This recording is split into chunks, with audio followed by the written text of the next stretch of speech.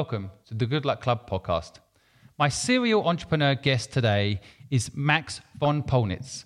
He will tell us about his experiences of building a business from scratch and what it's like to push through during the coronavirus. Max, welcome. As the founder of Nosh, one of my favorite delivery businesses, I'm excited to talk to you. Maybe we can start off the podcast by you telling our listeners a little bit about yourself. Yeah, thank you. Thank you, Simon, for having me. I'm calling from beautiful Hong Kong. So a little bit about myself. I have basically lived a third of my life in the United States, a third of my life in Europe, and a third of my life in Asia. So I'm nearly 12 years now in Hong Kong and Singapore. And I started my first business in 2011, so nearly 10 years ago now. And I'm now on my fourth. Well, actually, I guess maybe fifth. But so, yeah, it's been a hell of a journey the last nearly decade. Before that, I was in the corporate world in real estate asset management. And I wanted to become a professional golfer when I was 18 and completely failed at that. Well, I think there's plenty of people that wanted to be a professional golfer and failed at that. But did you actually try to do the circuit, or you just realized you weren't good enough at golf? No, I was pretty good at 18, 19. I wanted to get in the I was very good junior player. And to be honest, I didn't commit the way you're supposed to commit. Probably learned a lot of lessons for later in life around business and how much you have to dive in full on. And at 18, I think I was just all over the place a little bit. Straight off the bat, a great insight for our listeners there. I think, it's basically application. You can have the skill, right? But if you don't apply yourself. Absolutely. So what for you, what is success? Oh yeah, you wrote me that as like the first question, and that is just a power question. To be quite frank, I think success is very difficult to define as an objective truth. I think it's a very subjective reality for most people. I think a lot of people might define it as wealth, maybe power, maybe some form of happiness in their work-life balance. I think for me, I do think I define success partially by, how free you feel, the freedom to go, do anything or invest in anything or get involved and follow your passions and follow your desires. And so it's a very kind of opaque definition. And for your businesses like Nosh, how would you define success for that company? Oh, well, I don't think we've even been successful, to be honest. We've had a lot of success in Asia, but we certainly have not really done anything dramatic. Outside of Asia or outside of Hong Kong.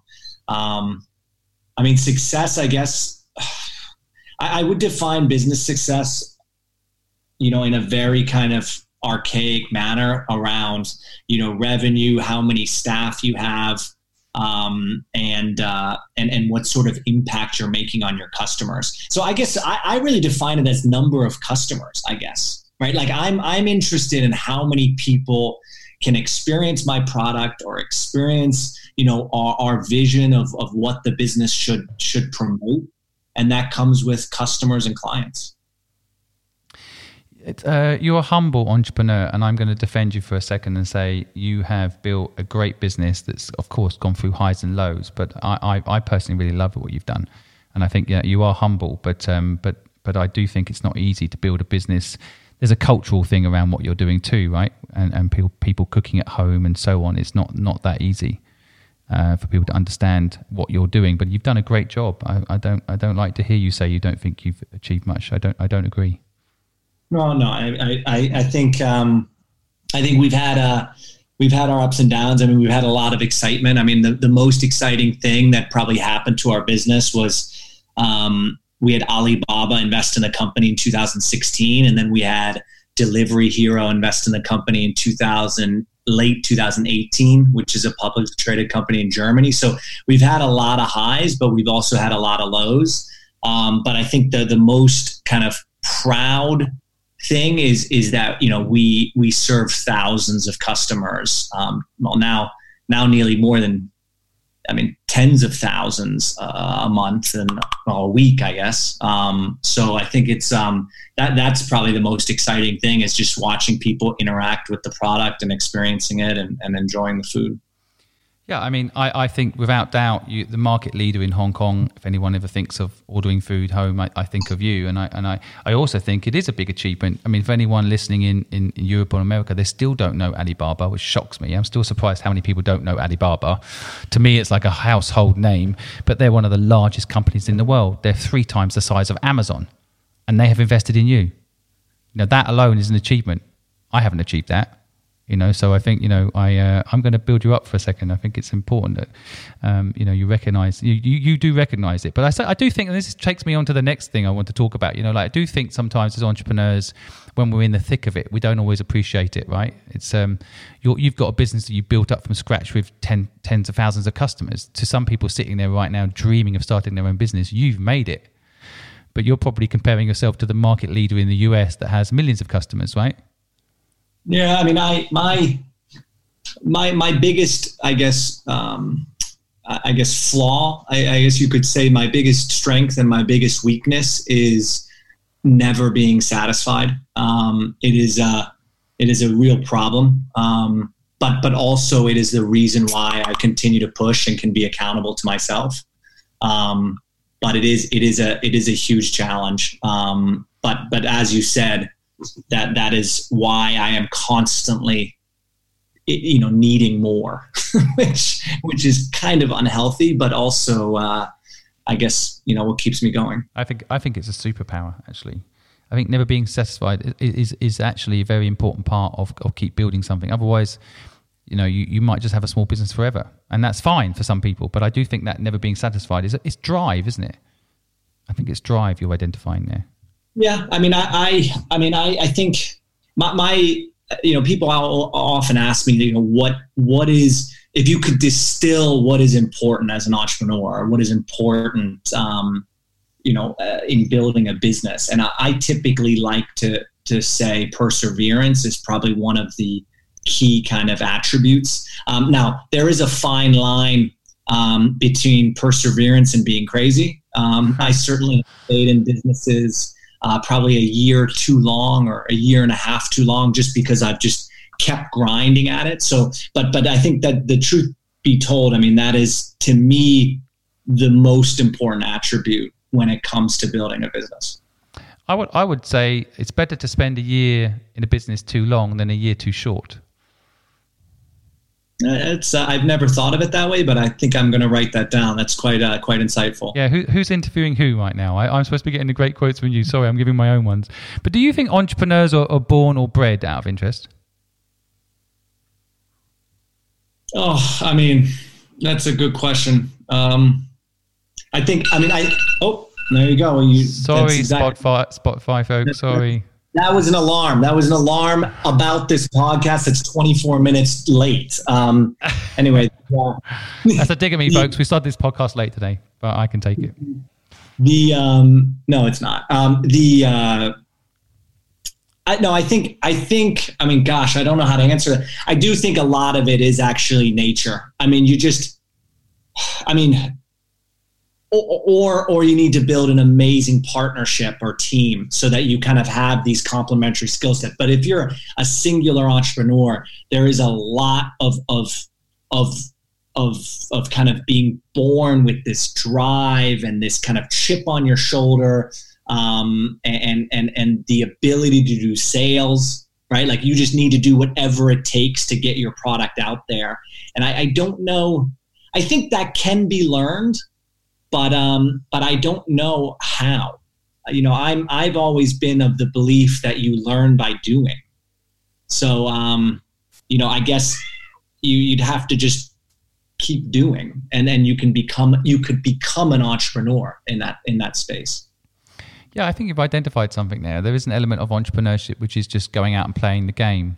Whereas if you're a doctor, you can't just start surgery, you've got to go and get some training. But I think for being an entrepreneur, that's why I say the younger you start, the better, right? I mean, what age did you start being an entrepreneur and give up the pro golfing dream? No, I mean, you're right. I think about this a lot. I mean, the funny thing is you have the statistics that like the average successful entrepreneur starts a business at 40 in the United States. So a lot of the media spins incorrectly. But you're right. I mean, I started my first business at 27. And to be honest, the amount of energy and willingness to fail was considerably higher 10 years ago than it is now. Life does get more complicated. And as a result, your risk, you just become what more risk averse in that respect. So I do tell most people, look, the younger you can start and just dive in, the more you can fail, right? Which is the best time to do it. Yeah. I know what you mean as well about the media. Sometimes, they throw this thing around about, the guy that started KFC was 65 and I get it. And there's nothing wrong with that. But I think there is an element that is missing the main point, which is often starting a business involves lots of failures before you get a success. So the younger you are, the more failures you have time to make, really, right? So, but do you think I have this theory around luck being a key ingredient to success? I actually think I was very lucky in business. Now, people are always polite and say, no, Simon, you worked hard. But actually, I worked less hard, got more lucky. But what do you think about luck? Does it play a role? It's probably one of the largest roles. I mean, whether you call it luck or you call it timing, timing and luck are, I would say now being on the investor side, feels like it's 50% of the chance of a business succeeding. Now, what I would like to define there is I am of the belief that you can make your own luck, right? Meaning if you're going to go and get on that plane, if you're going to, go speak to that guy at a conference, if you're going to just go into that store and try to sell your product, right? You're making that first step. And then in that action, you might get lucky, right? So luck also has a lot to do with how much effort you put in. I do think that people who put in effort tend to get luckier. So there is a combination there that I find is very true. Well, I mean, I discussed this saying, it feels like on every podcast now, but it's like the harder you work, the luckier you get is the saying that gets thrown around a lot. But I do think there is an element of, the harder you work, the sicker you get. The harder you work, the harder it gets. And I know myself, when I had my own companies, I brought someone else in to run them. I actually worked less hard and I got more successful because you kind of let go. But you just mentioned there about the investing side, and tell us a little bit about what your ethos is there, what you're doing there.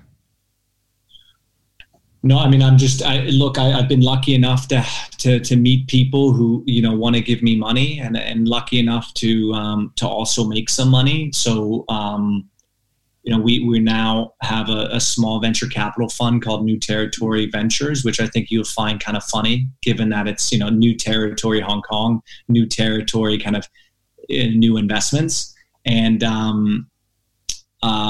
basically, we look at B2B food tech businesses. So again, things I understand, things I know in supply chain and food tech, but it's been completely different. I mean, to step from the entrepreneur side of the table to the investor side of the table is crazy, right? It's been a lot of fun. It's been super insightful, and I really feel like I'm learning a ton every call I have with a new entrepreneur. So that's been very exciting for me personally.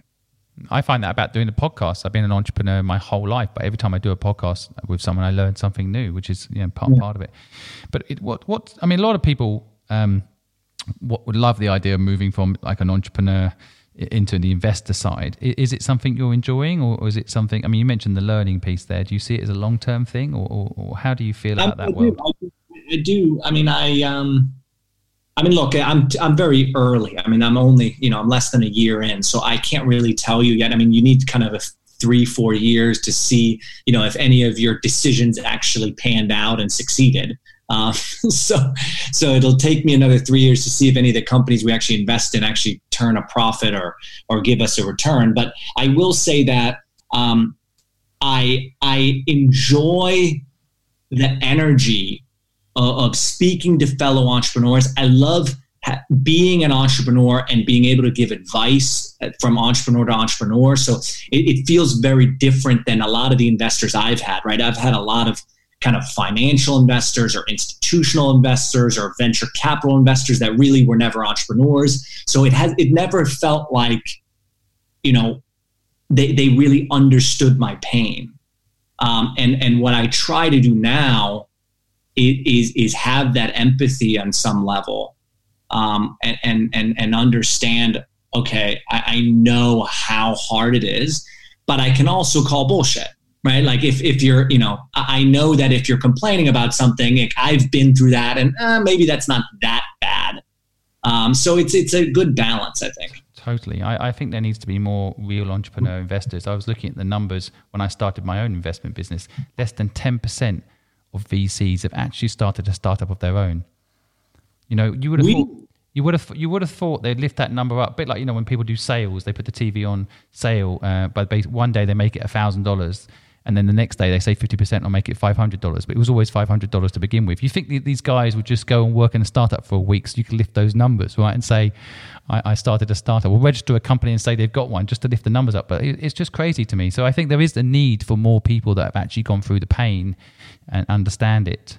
And invest. So I'm glad that you've entered the space.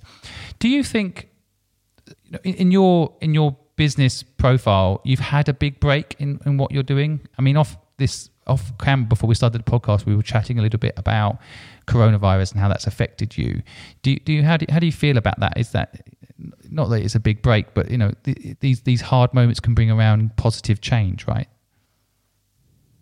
I mean, look, yeah, I've had a lot of little breaks. I mean, it's certainly been very lucky, even though it's been super hard. And I've had panic attacks and anxiety attacks, and I couldn't get out of bed, or I'm crying on the phone to an investor. I've gone through all of those experiences over the last decade.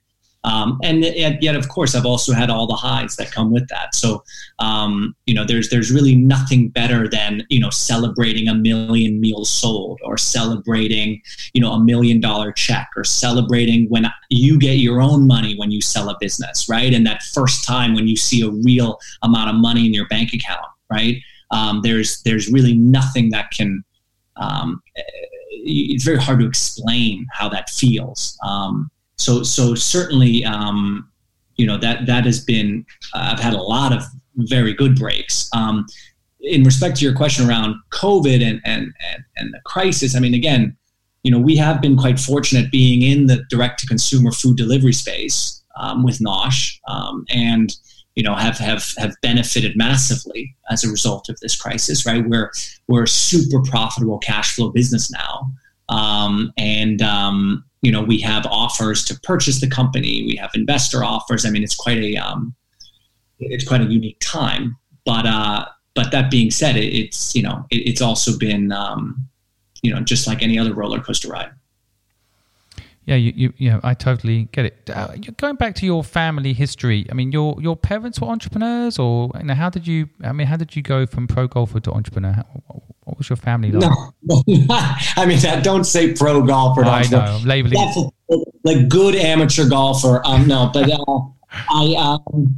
to be honest, I mean, no. I mean, my family not at all entrepreneur. My uncle is both of my uncles have their own business and are extremely entrepreneurial. My uncle was a very successful entrepreneur. He ran the largest shoe company in Germany and sold it for a fortune. So really, never graduated university, sold shoes door to door, right? Like that classic, unbelievable entrepreneur story. And so that has always been something that has existed in our family, right? And something that entrepreneurialism has never been seen as a negative in my family, right? It has always been seen as a positive, and oh, by the way, your uncle's a multimillionaire because of it, right? So that's been probably one of the highest resonating things in my family. But my decision to become an entrepreneur was not by any means thought out. It was not premeditated, really. I mean, honestly, the story that I tell is quite simple, which is I was in corporate offices. And, I have to wear a suit. I had to get to work at 7 a.m, always before my boss was there. And I had to always leave after my boss left, right? You had to show the FaceTime. And it was just driving me crazy, especially if I finished all my work, within 2 hours. And then you're just sitting at your desk doing nothing, right? And it was one of those days where, it's pouring rain, you get in the office, you're soaking wet, your suit is just soaked, and you're like, what the hell am I doing? You look out the window, everyone looks like little ants, like walking into their office buildings and carrying the umbrellas, and you're just thinking to yourself, this cannot be my life. Like, I cannot do this. And literally on that day, I decided that I would stop working and I would start a business. And that was the pure impetus for it. It was a very spontaneous decision. And you sat down, you didn't yet have an idea, and you just decided that you were going to do something, and you sat down and came up with an idea. Is that how it played out? Yeah, I mean, the first business. So we started my first company was if your listeners are familiar in the U.S. with Blue Apron or in Europe, HelloFresh, right? These are meal kit delivery businesses. So we all started at the same time, surprisingly, right? Around 2011, everyone started, U.S., Europe, and Asia, and we ran the Asian one called Secret Ingredient. And so we started this business. Primarily because consumers were starting to get more comfortable buying ingredients online. The logistics costs were coming down. And you had the proliferation of subscription services. So people were comfortable kind of buying a weekly subscription. And that started this kind of meal kit boom. And so, I just had a friend who was a chef. And he and I sat down, we looked at the industry and said, look, I think we can do this in Asia. Yeah, Secret Ingredient. You've brought back a lovely memory. Your office was 2 minutes from mine. So used to see it, used to do some wonderful cooking classes in there and stuff.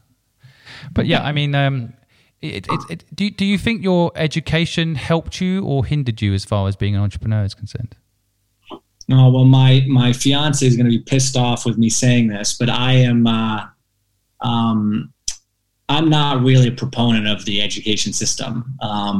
Certainly in the United States, I don't think my college degree, really made a difference from an entrepreneurial perspective. I think it helped me meet amazing people and network, which again, look, did that benefit me in my entrepreneurial career? Not yet, but it will. I mean, a lot of my friends now from college are quite successful and, have incredible networks in the United States that I'm leveraging. So, from a network perspective, it was very powerful. But from an education perspective, honestly, I think I would have learned more selling knives door to door, and just getting out there. Funnily enough, my father offered me when I was 18 years old to not go to university. So he said, "I'll give you $50,000 US instead of paying for university. You can just do something else." And my mother shot that down within 30 seconds. So.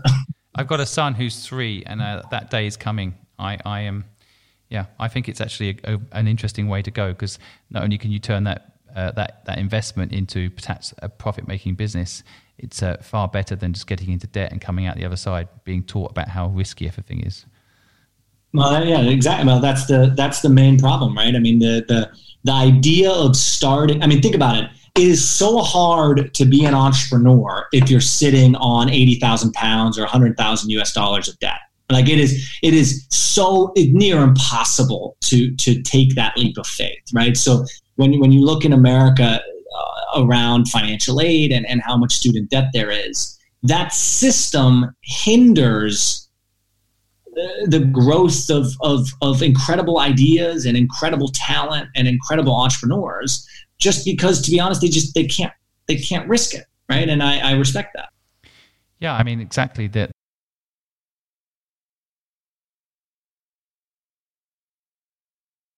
Restrict you later. You have to earn in a startup world. It's so hard, isn't it, to earn a guaranteed monthly income, especially at the beginning. But if you have fixed costs, lots of fixed costs, like a mortgage, then these things will kind of tie you down a little bit, right? Yeah, I mean, but at the same point, I mean, look, it also, I mean, it's also a driver, right? I mean, you see a lot of people, if you speak to a lot of different entrepreneurs from different backgrounds, a lot of them will say, look, like, these costs that I had were my driver, my drive to get out from underneath that. And I did it through business, right? So you do meet people who use those financial limitations to actually build something great, and really kind of lift themselves out of that. So, again, it's quite subjective on how, what people use to be the driver or the impetus to actually, succeed. Yeah, I think for the listeners, the way I try to explain what you're saying there, in my view, and feel free to correct me if you think I've got this wrong, but I think the element you're talking about there, to me, there's two elements. One is the debt that restricts you from perhaps being able to take a risk and start something because you've got those costs. And if you start a business, there's a high chance for a few months you won't have any income to cover those costs. That's not necessarily a driver, that can be a restrictor. I think what you're talking about, in my view, there is ambition. Like myself, I had no money at a very young age. So I was very driven to get out of poverty. I was very driven to not, live in an awful place, and I wanted a nice car and all these things that we want when we're young. And in part, that's what drove me to work hard. And funnily enough, when I made enough money, I don't need to work anymore. It's very hard to motivate yourself, actually. Sounds like a difficult complaint to have, but it is a difficult thing, actually, when your driver, perhaps when you're younger, is money, and then you get money and you realize that actually money was never really the point, right? But it is a driver. I hear you. I think for a lot of people that's why I also get people like, not a good reference these days, but like Tyson, he's a good street fighter, and then he turns that into a career. But if he hadn't had it tough in the streets, he wouldn't have become a successful fighter, right? So that hardship piece is actually quite important. But I do think debt's a different thing. Debt seems to stop people. I agree. I think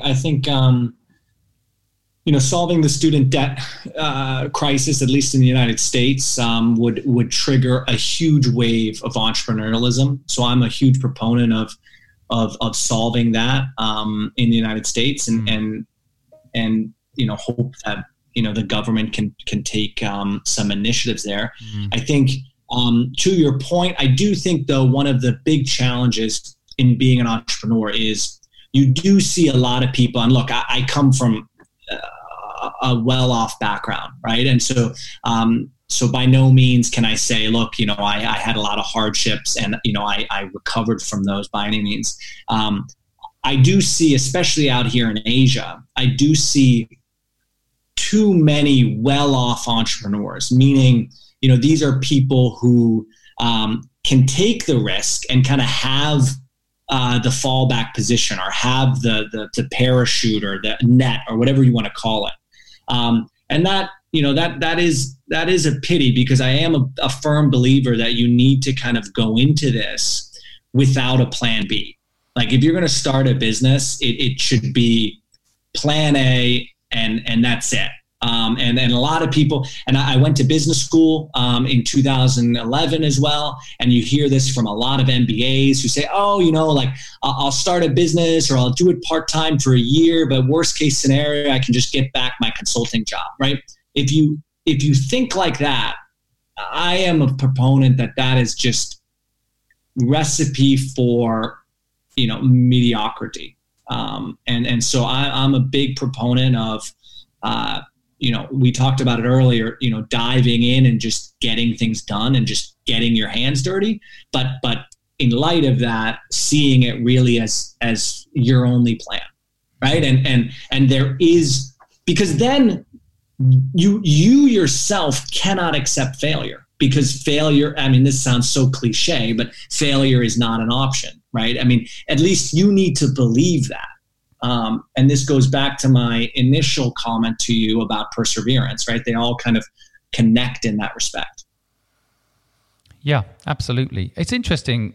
And I don't know, maybe with your investor hat on, when you got into the investment world, you looked at this. But what I noticed as well, there were certain investment companies that will only invest in people from Harvard or from certain schools.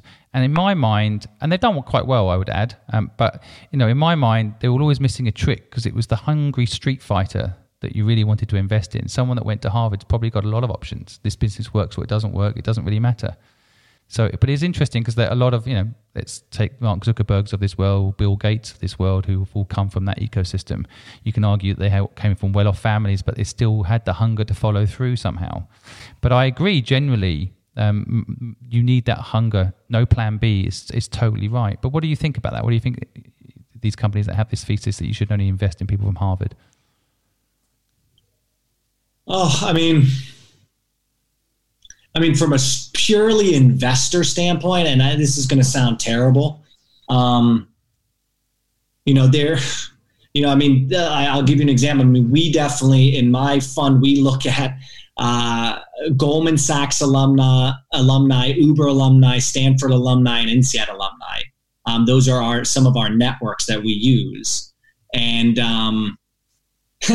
so, it is, I do agree with your premise. The problem is, in the world we live in, and this is terrible to say, but the world we live in, so much of early success in the startup world often comes down to who you know, how much you could fundraise, who's your first client, who's your first investor, who's talking about you, who writes a press release on you, right? Like these connections, these network effects, sadly, are still so important for other investors, for clients, and so ultimately for early success. And so, that is why you see so many funds invest in what you're calling kind of network communities, because they believe that network community can give that entrepreneur a leg up.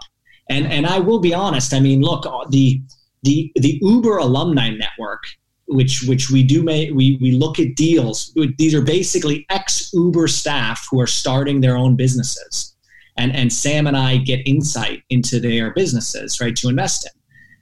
I mean, they really do have a leg up. I mean, they have scaled a business around the globe. I mean, these are people I want to invest in, right? They have an incredible experience. And I often would much rather invest in them than, a great idea by a first-time entrepreneur. I am a huge proponent that execution always trumps an idea. And so that's my investment thesis. Yeah, and I understand it. It's an interesting, they're almost like a walking conflict in some respects, though, because those people have so many choices and so many options. That that they can have a plan B and a plan C. They can try this thing. If it doesn't work, it's not the end. So it's kind of, they're kind of in conflict with each other, isn't it? Having said that, I think it's a fascinating point. I know even for myself that in my career I've had some lucky moments. That's why I've got a podcast called The Good Luck Club, because I think it was luck that made me successful, and I like debating it. But it was really, I could tap into someone else's network. I didn't need to go to university to get a network. I just needed to know Max. And I needed Max to like what I was doing and what I was about, and then you would help me plug into those networks. But that goes back to your initial question, which is, is it nurture over nature, being an entrepreneur? I mean, what you seem to suggest there is that nature plays a huge role, because you need to be the kind of person then who, networks and is, out there and meeting people and connecting, because that is such a central piece. Now, that is something that can be learned, but really is a personality trait. I wonder. I mean, if I had 31 podcast interviews ago, I probably would have agreed with you.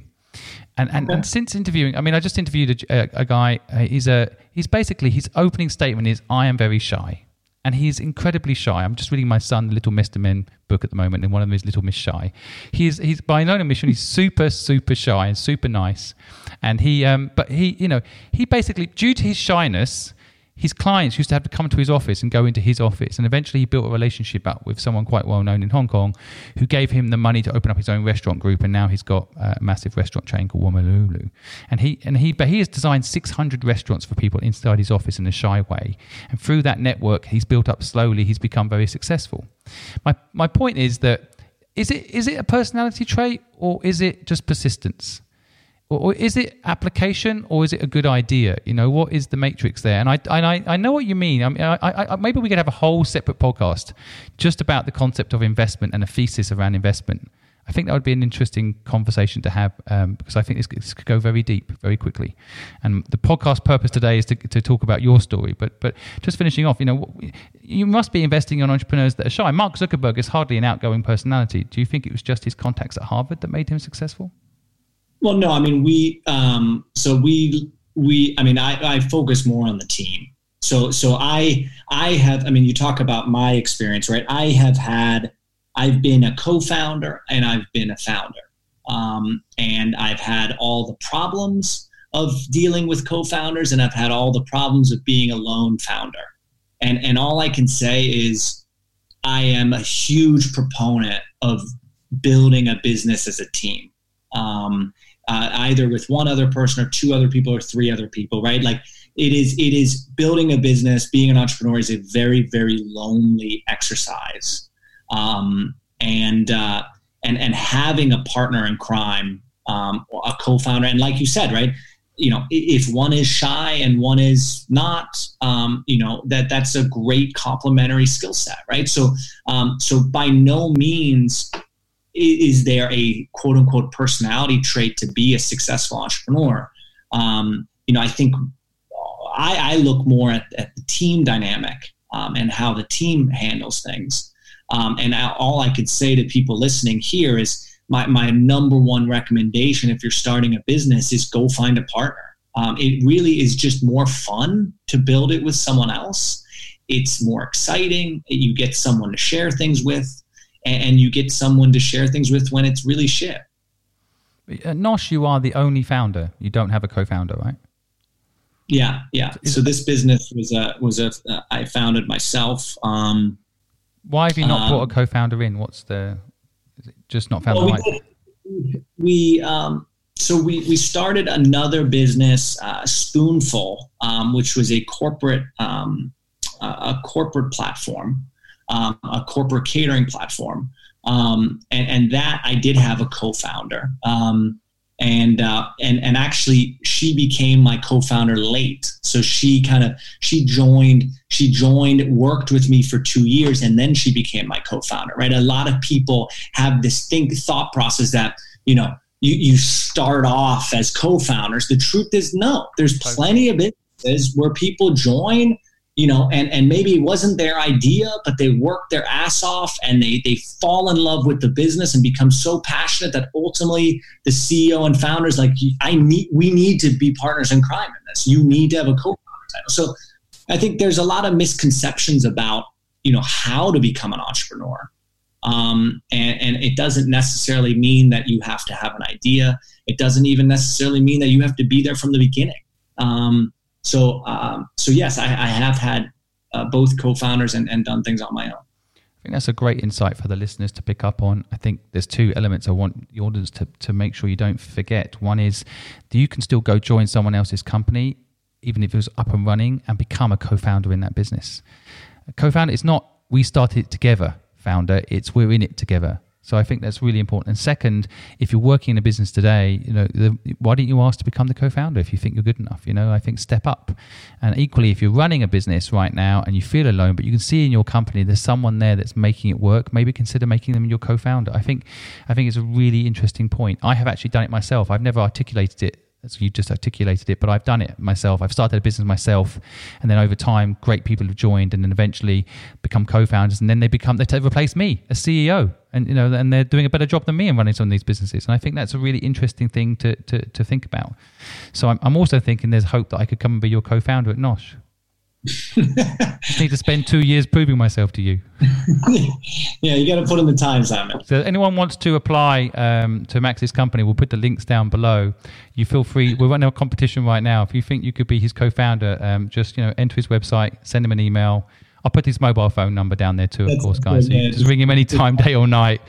Feel free. We had 50,000 downloads last month. You should be fine. So wonderful. Thank you so much for your time. I'd just like to wrap up. I guess this is kind of a light-hearted question at the end. I definitely want to have you back, and I'd like to talk about investment and all these other things in depth. But if you went back to your younger self and gave, let's say, Max, the pro golfer, a tip, what would your tip be to yourself? What would your advice be to your younger self? Oh man, you got all these deep questions. This is meant to be a light-hearted one, just for the record. This isn't that lighthearted. I mean, what would I tell my younger self? I would probably tell my younger self to focus more. I have the type of personality where I want to try to be good at everything, right? And I want to do a little bit of everything. And certainly when I was younger, I very much behaved that way. And I should have at an earlier age, really, focused on one area and just dove deeply into that, whatever that might have been. Well, I'm going to sum up what I've taken away for the audience. I always like to sum up at the end, because if people just listen to the end, then they have to go listen to the whole podcast to get the context of each of these points. But I like the personality trait that you have that I think is very healthy, actually, which is never be satisfied. I think that continually improves your business and hopefully yourself too. I absolutely love, and I often have said, that freedom, just like you, freedom is really what success is. I think that's such a great word to hold up as freedom, the ability to do what you want every day. That is success to me too. So I love it when I hear that, because I totally agree with you. I also think the no plan B thing, even if you've got access to a plan B because of your network, it's still a good mindset to have. No plan B is a great mindset to have. And if you can be, if you come from a privileged background and you can have that attitude, I think you'd be successful. Equally, if you don't come from a privileged background and you don't have a plan B, you can also be successful. So it's kind of actually universal. I love the idea of promote someone to co-founder, or you can become a co-founder through hard work, and you don't need to have the original idea. I think a lot of people misunderstand the co-founder brand name, and I think it's a good point to remember. I also like the point you mentioned during the podcast about how someone, if they build a team around them, they don't necessarily need to have the entrepreneurial traits. And I have seen, for example, accountants build pretty good businesses by hiring good entrepreneurial talent or brought in as partners, good entrepreneurial talent. So the team is definitely a way, if you're out there and you want to start a business of your own, but you don't think you're a typical entrepreneur, you can build a team around you that is through a co-founder partnership system and or motivation around the purpose of your business. So focus more, folks. That was the end point from Max, which is totally also true. And I want to thank you, Max, for your time and your insights. And I look forward to having you back on the show very soon. And thanks. Good to see you, Simon. Yeah, it's been a long time. I look forward to it as well. Yeah, thank you. Thank you for listening to the Good Luck Club podcast. We know you have thousands of podcasts you could be listening to, and you've chosen us. We, of course, feel lucky. If you want to hear more, please go to thegoodluckpod.com or go to any of our social media pages and share with us your views, your insights, and any way that we can improve what we're doing to make it a better experience for you. We wish you the best of luck.